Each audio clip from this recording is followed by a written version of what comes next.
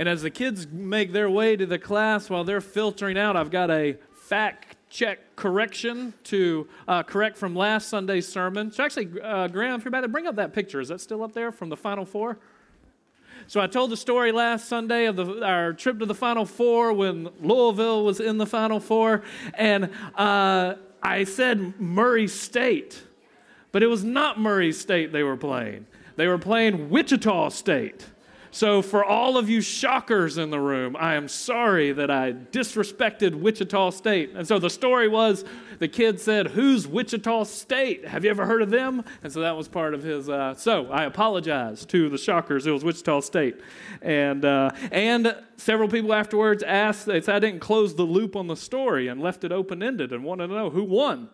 Well, Louisville won, so the kid was right. So if you have been wondering all week about that, that's covering that up.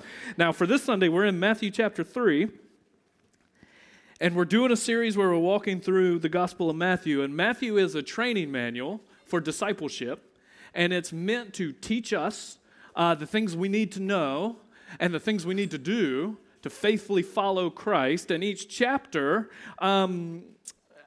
has like a big picture theological truth that Matthew wants us to get, and then some practical ways he wants us to live that out in light of who Christ is. And chapter 1 is about who the Trinity is, God the Father, Son, Holy Spirit. Chapter 2 is about how we come to know him through natural and then supernatural revelation. And chapter 3 is about beginnings. How do we begin this life with God? The life of Christ, where does it begin? And chapter 3 tells us that it begins with repentance and baptism. That's how it begins. And so this week last week we looked at repentance. This week we're going to look at baptism. And a couple of weeks ago we used the three kind of images or metaphors that if you want to connect with what Matthew's saying from the Old Testament, you have to learn to hear the music, you got to learn to see the images, and then get it like you get the joke. And so we're going to kind of unpack that a little more this morning, because what we're going to look at this morning is Jesus' baptism. What did his baptism mean for him? And then we're going to look at our baptism. What does our baptism mean for us? And as we do, we want to hear the Old Testament music that's playing in the background and actually see some of the images of him coming out of the water, the heavens open, the dove descending, and then we want to get it, feel the force of what it means to live the baptized life. So if you have your Bibles, look at Matthew chapter 3, and we're starting verse 13. Then Jesus came from Galilee to the Jordan, to John to be baptized by him. And John would have prevented him, saying, "I need to be baptized by you, and do you come to me?" But Jesus answered him, "Let it be so now, for thus it is fitting for us to fulfill all righteousness." Then he consented. And when Jesus was baptized, immediately he went up from the water, and behold, the heavens were opened to him, and he saw the Spirit of God descending like a dove and coming to rest on him. And behold, a voice from heaven said, "This is my beloved Son, with whom I am well pleased." So the way we're going to look at this morning, we're going to look at Jesus' baptism first. What did it mean for him? And then we'll look at ours. What does it mean for us? And as we look at what it meant for him, so Jesus' baptism, first we want to set the stage so you can kind of see what's happening. So we'll set the stage, and then we'll look to see the dove, and then hear the voice. So first, let's set the stage. Now, Matthew chapter 3 and chapter 4 are all about beginnings.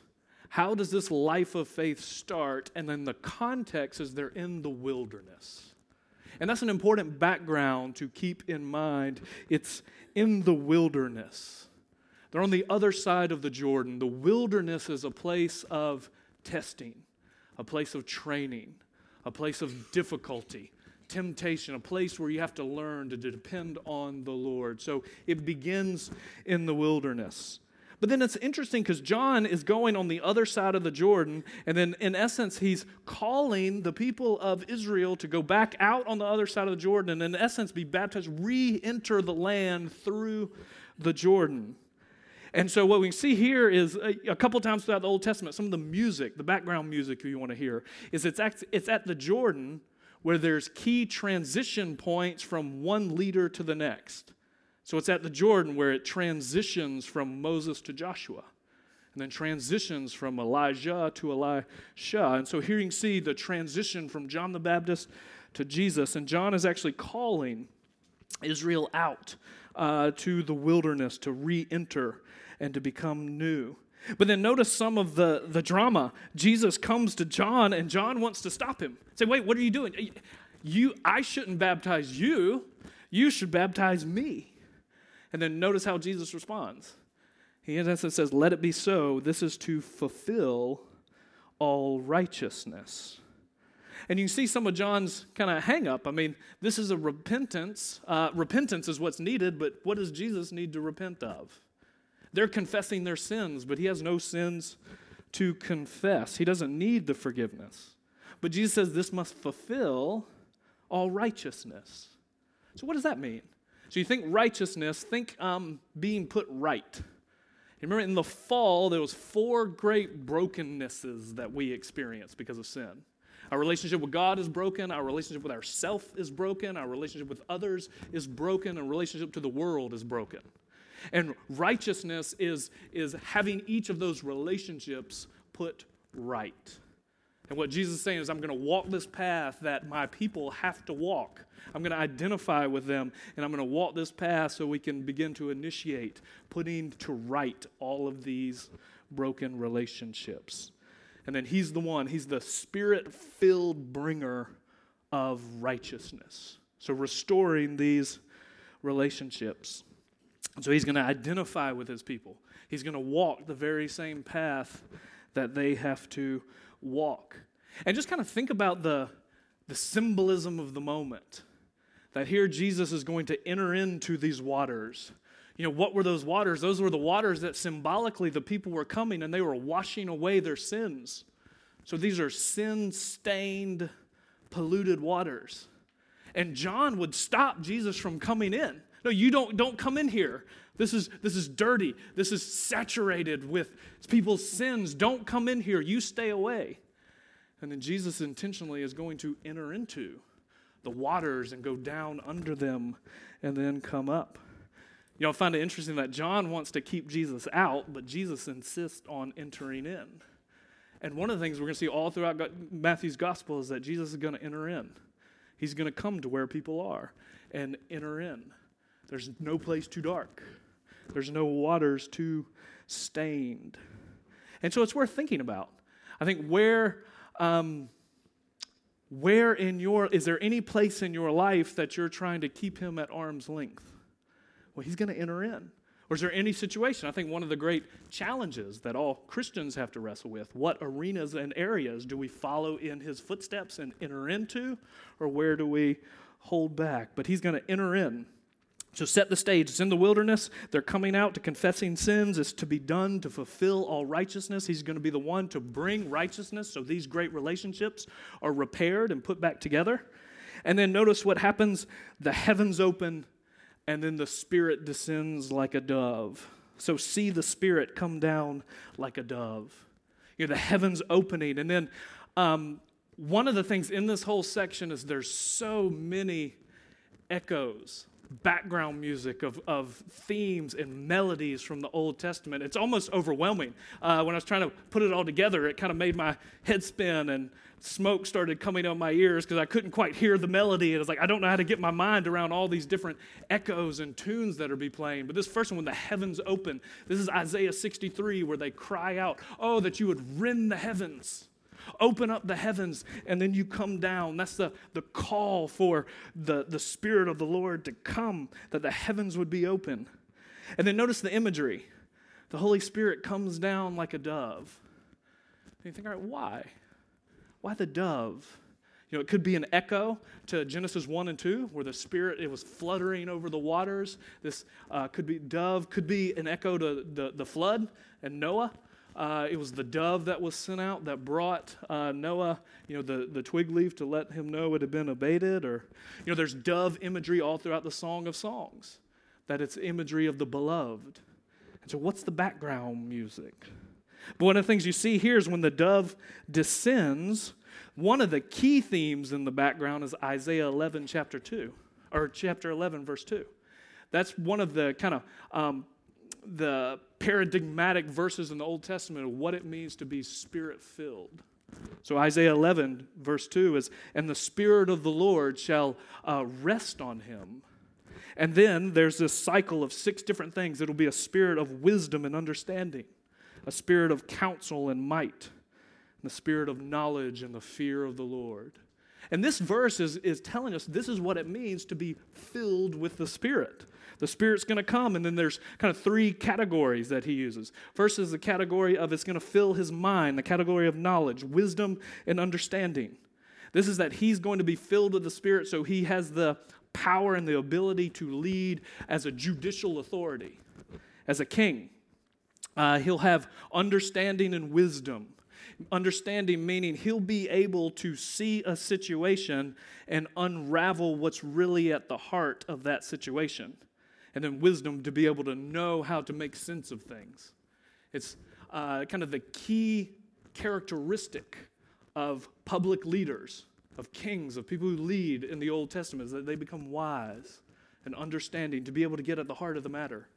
And you know how this is just in life. Think about, 90% of the arguments you have with anyone are not about the actual thing. So like marital disputes where you're arguing about where you squeeze the toothpaste, it's not about toothpaste. There's something deeper underneath the surface. The arguments you have in church about the colors of carpet. We don't have carpet, so we don't argue about the colors of carpet. But other things you can argue with in church is actually not about that thing. Before we moved here at our church in Alabama, when we started there, I was the 6th pastor in 6 years. And there had been 2 major church splits in 10 years in a little bitty country town. What was the argument over? Well, on the surface, it was worship music and style. But that was just the dog that got kicked. That wasn't the actual issue. There was something underneath the surface. And you know this about work. When you have disputes with employees and fellow employees and bosses, so often it's not the thing you argue about that's really the thing. And wisdom and understanding is the ability to be able to see through those things to get at the heart of the issue. So he's going to be wise. But then notice the next thing, the next couplet is that he will have counsel and might. He not only will be wise, he'll have the power to do something about it. Counsel is a military term for strategy. He'll be able to devise a plan and then have the might to execute the plan. He'll be able to strategize and execute. And then the third couplet is that he'll have knowledge and the fear of the Lord. These are heart categories. Knowledge in the Bible is not just head knowledge, it's intimate relational knowledge. So like Adam knew his wife Eve and she bore a son. You get it. Knowledge, intimate relational categories, and then fear of the Lord. So it's the Spirit-filled life. When the Spirit descends on Jesus, he's going to have a mind that's shaped by wisdom and understanding, a heart that's shaped by intimate love and fear, reverence for the Lord, and then the will, the ability to accomplish his purposes. That's what it means to be filled with the Spirit. So even as you think about that, think about what of those 3 do you need more of in your life? The interesting thing is you look at kind of church history over the last 100 years, there's been a lot of talk about what are the evidences of being filled with the Spirit. What are the manifestations of that? And some are kind of unique and some are interesting. But what you see here in Isaiah is these are the marks of what it means to be filled with the Spirit. And the Spirit is descending on him, letting him know he's the one who has the judicial wisdom to bring his kingdom. He has the military strength and power, and then the heart and the love to do it. And then notice, the Spirit is the one who connects heaven to earth. He's the connecting point. Heaven's open, and it's the Spirit who connects us, heaven to earth. And then you hear the voice of the Father. The heavens open, the Spirit descends like a dove, and then the voice says, "This is my beloved Son, with whom I'm well pleased." And there's so many echoes in the Old Testament from this. The music is a compilation of a couple different things. Like in Genesis 22, when the Lord talks about Isaac being Abraham's beloved, his unique, his beloved son. You got Psalm 2, where it talks about the Lord's anointed, who he's going to set on his throne, and he's going to anoint him over the nations. And then you also have Isaiah 42, where it says, "This is my suffering servant. Behold, the one with whom I am well pleased." So all these things are just lurking in the background. And one of the amazing things is you're hearing the sounds of a symphony that's been played before. So like Isaiah, the book of Isaiah is this incredible messianic symphony with these 3 great movements. In chapters 7 through 39, it's the song of the king who's going to come. And that's being played here. And then in chapters 40 through about, I don't have it written down, 55 5:8, 58-ish, somewhere in there. It's the song of the suffering servant. That the suffering servant will come and he's going to bear our sins and iniquities. And then following that is the song of the anointed conqueror. He's going to come to bring about the Lord's kingdom. And all three of those movements are being played in the background when you hear the voice.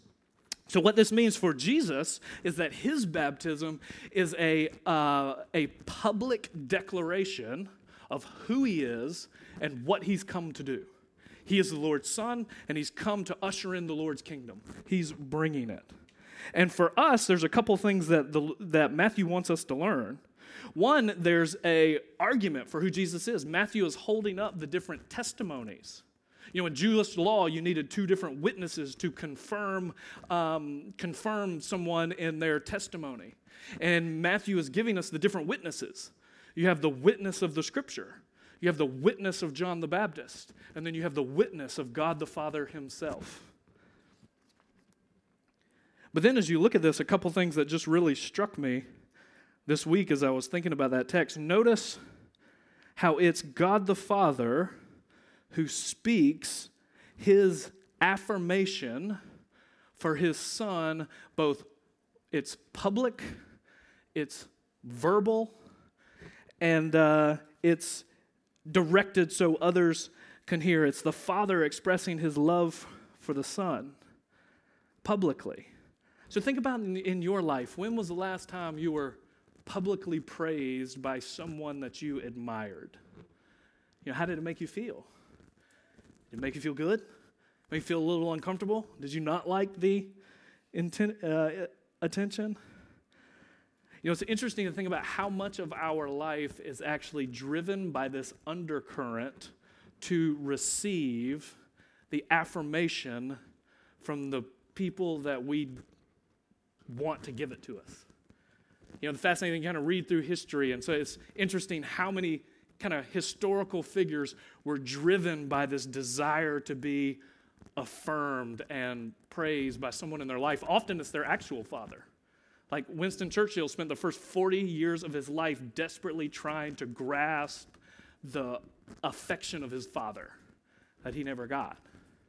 And then you think, like, it's always intriguing to me to watch how every major sporting event, every interview that they do of every character in that sporting event, how do they almost always frame their motivation for winning? Nobody believed us. No, everybody doubted us. Nobody thought we could do it. We're going to prove them wrong. And no matter who it is, they all say that. You're sitting there thinking, you were 14-2. You have the NFL MVP as your quarterback. Nobody doubted you. But you got to be fueled like we didn't receive the praise we want, and we're driven by it. I think one of the saddest things I've ever seen in my life was Michael Jordan's Hall of Fame acceptance speech. You know, growing up, I was of the Jordan era, so I was a kid that had Jordan all over my room and had posters everywhere of him and would run around with my tongue hanging out trying to, flip the basketball over my head, trying to be like that. This past Christmas break, I had Cynthia sit down and said, you have to watch Michael Jordan's Playground and Come Fly With Me and all these movies from the late 80s to understand my childhood. But in his Hall of Fame acceptance speech, I mean, this is the moment to celebrate and to praise. It was this vindictive, and he just started listing all the people who doubted him in his life. Even his 10th grade JV high school coach, who put him on the JV instead of varsity, called him out by name. You didn't believe in me, I showed you. You didn't believe in me, I showed you. And it's just a sad way to live. And then here what you have is you have God the Father speaking his love and affirmation for the Son. And I'm convicted by that because here you see the Father being vocal in his praise. So you can't let things like gender stereotypes say, well, I don't do that kind of thing. I'm a man. We don't share our feelings. Well, if God the Father does, maybe you can too. Or you can't allow just personality stereotypes to say, well, words of affirmation, that is not my love language. I don't speak that language. I don't know it. I'm a 7. We don't do that kind of things. Or I'm an introvert. We don't talk like that. Maybe it might be hard for you, but maybe the way God wants you to grow in grace and to become more like him is to try to become more verbal and more vocal. And then also think about in your own life how many things do people do when the desire for that praise is really what's fueling it? You see this in kids who go off to college. They can go off to college and they'll start making social decisions that people in their life will question and say, why are you doing this? And so often it's because they want the praise of a certain group. Or even intellectually, go off to college and start all of a sudden, one freshman philosophy class, and now you're an expert on all these things. And then you say, what are you thinking? And just there's a certain group that they want the praise of. And so here, the Father is giving the praise to the Son, and what I find so fascinating is he's giving it before he's accomplished his work. This is not at the end of the mission accomplished. This is at the beginning of the mission accomplished. Have you ever been in a context where somebody has done something and their family and their loved ones are so excited for them? One of my good friends that I graduated with, his name was Ant, and Anthony, we called him Ant. And Anthony was the first person in his entire extended family to graduate from college. Nobody in any relation that they could name had graduated from college. And at his graduation, his entire extended family descended on our home, and they were going to have a party. And we could be there if we wanted or not. And there was a threat of rain, and so they almost had to move the graduation ceremony into the gym, and that would have meant every graduating student would only gotten 2 tickets. And that, his grandmama said, this will not happen because we are here to celebrate my baby boy. And they were going to celebrate Ant. And what's interesting, though, is that was at the end of the achievement. And then here, Jesus is being celebrated by the Father before the mission is accomplished. And so it just makes you wonder, what did that... I don't want to get into, Freudian psychoanalyzing Jesus' emotional state and all that, but just think about how that would free you to know you live in the light of the acceptance and the I am well pleased of the Father. And you can live under that shadow. That's what the baptism is. So what Jesus' baptism meant for him is it was an inauguration and an anointing and a commissioning to start his ministry. And then what that means for us is it's also an inauguration. It's a beginning. It's an initiation so we can follow in his footsteps and live the Christian life. So what is our baptism? Our baptism, in essence, is gospel theater, where it's a living metaphor for the great gospel movements and the meaning of salvation. It's visible words meant for us to physically experience the gospel. So a couple things just to think about, for us when we're baptized. Why water? What's the symbolism of the water? And the symbolic picture, what the water is doing is it's helping us understand how the gospel deals with 3 of the great problems that sin causes. So sin causes us to be stained and dirty. It causes us to be guilty. Then it ultimately leads to death. So you can kind of see the water is symbolic of washing away the stains. Sin's dirt, it stains, it washes it away, it makes us clean. But the water also is symbolic of judgment. Think in the Old Testament how often water is used for judgment.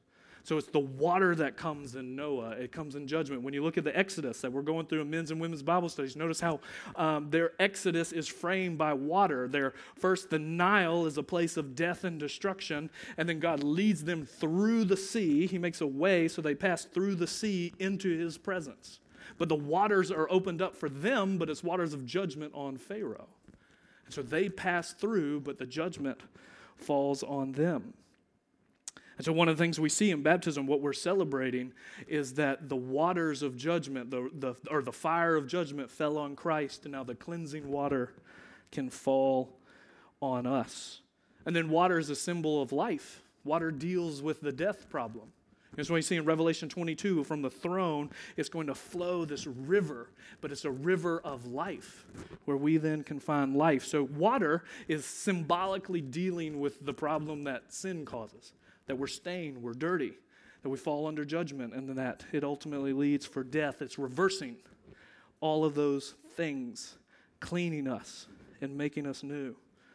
The cleansing just reminds us that we've been washed, we've been cleansed, that God is always calling his people to him. And one of the things he's saying is that even though your sins are like scarlet, they can be white as snow. Even though they're red like crimson, they can be white like wool. He's calling them to cleansing. Now, the next thing is, notice when we do baptism, we go under the water. Under the water. Why under? And what that's symbolizing is that we've been united with Jesus in his death and resurrection.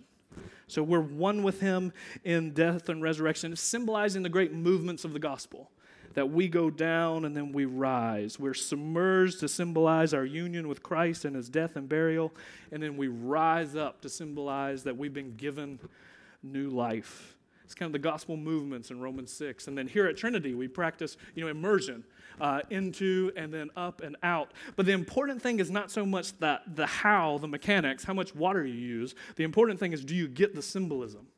And you can get the symbolism either by, some people, pouring, where it gets poured on you. That's the same symbolism, that on the cross, the wrath was poured out on Jesus. And so on us, the water of life is poured out on us. The mode is not important as you feel and understand and appreciate the symbolism, that you are united to him in his death.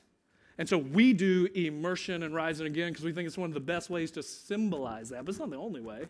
And we, even this past week, we're thinking about how we can be sensitive to people in different situations. Like we're in talks with our oldest daughter about baptism. And we're starting to learn. It's kind of taken us a while. Poor first kids. It just takes you a while to figure things out. Like, I'm allergic to citrus.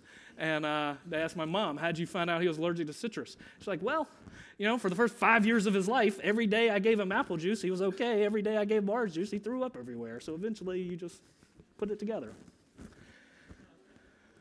And so we're kind of hearing there's certain just sensory things that kind of set her on edge, like loud music and different things. And she was talking about baptism and started actually getting like physically panicked because she's scared about, going backwards under the water. And like what, just the sensory element of it. And I was like, well, there's different ways we can do it. You don't necessarily have to go back in and under. And she says, but Daddy, what if you accidentally drown me? And I said, I promise I will not accidentally drown you. I promise.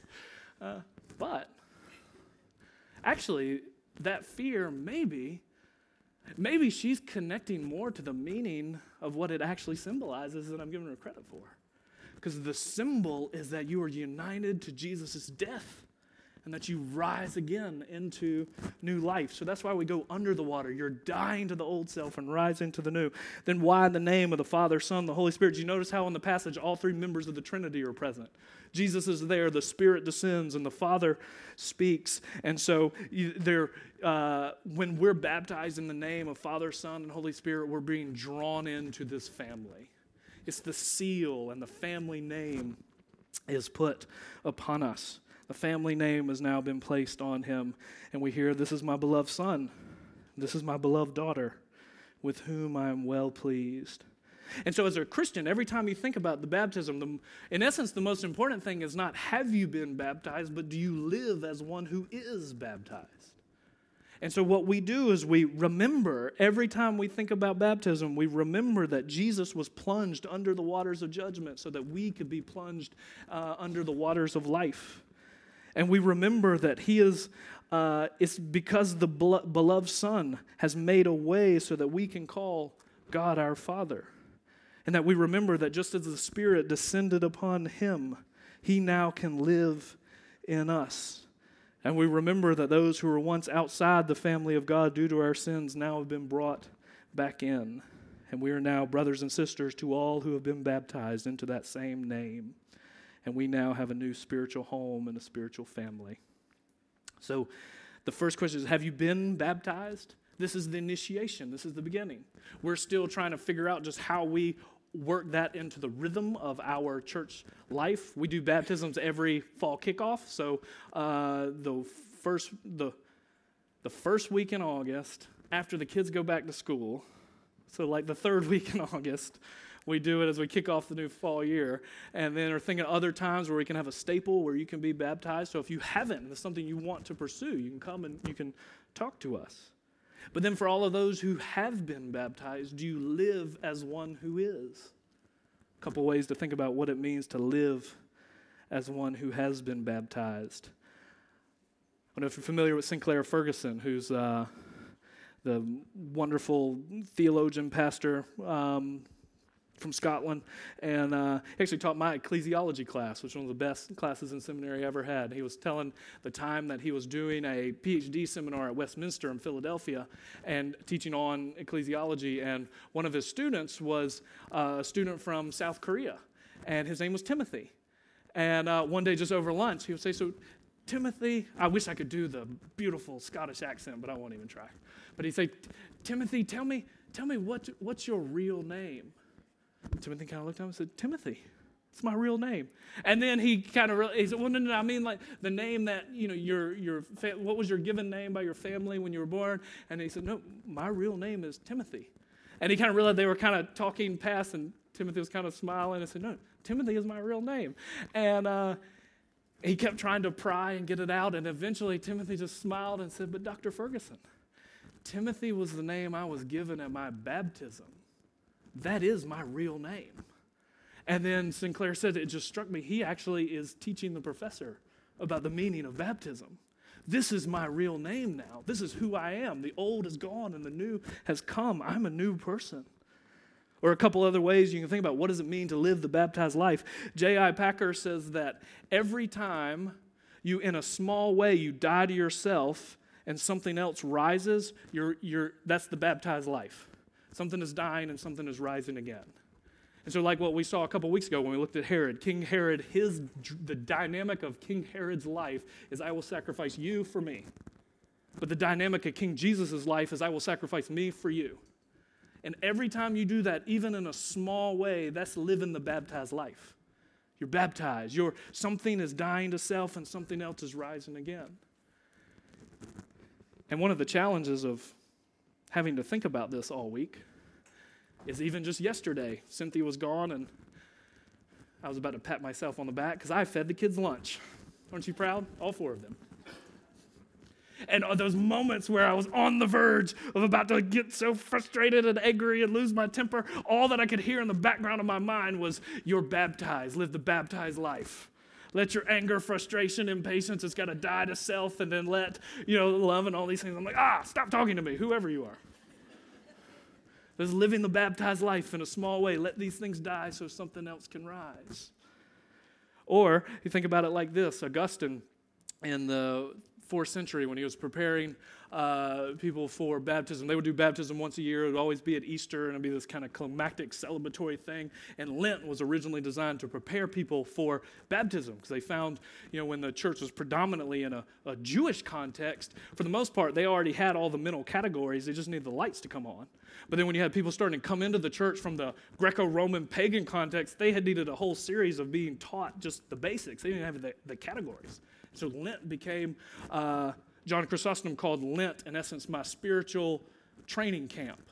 It's spring training to get them ready so they can be Christians.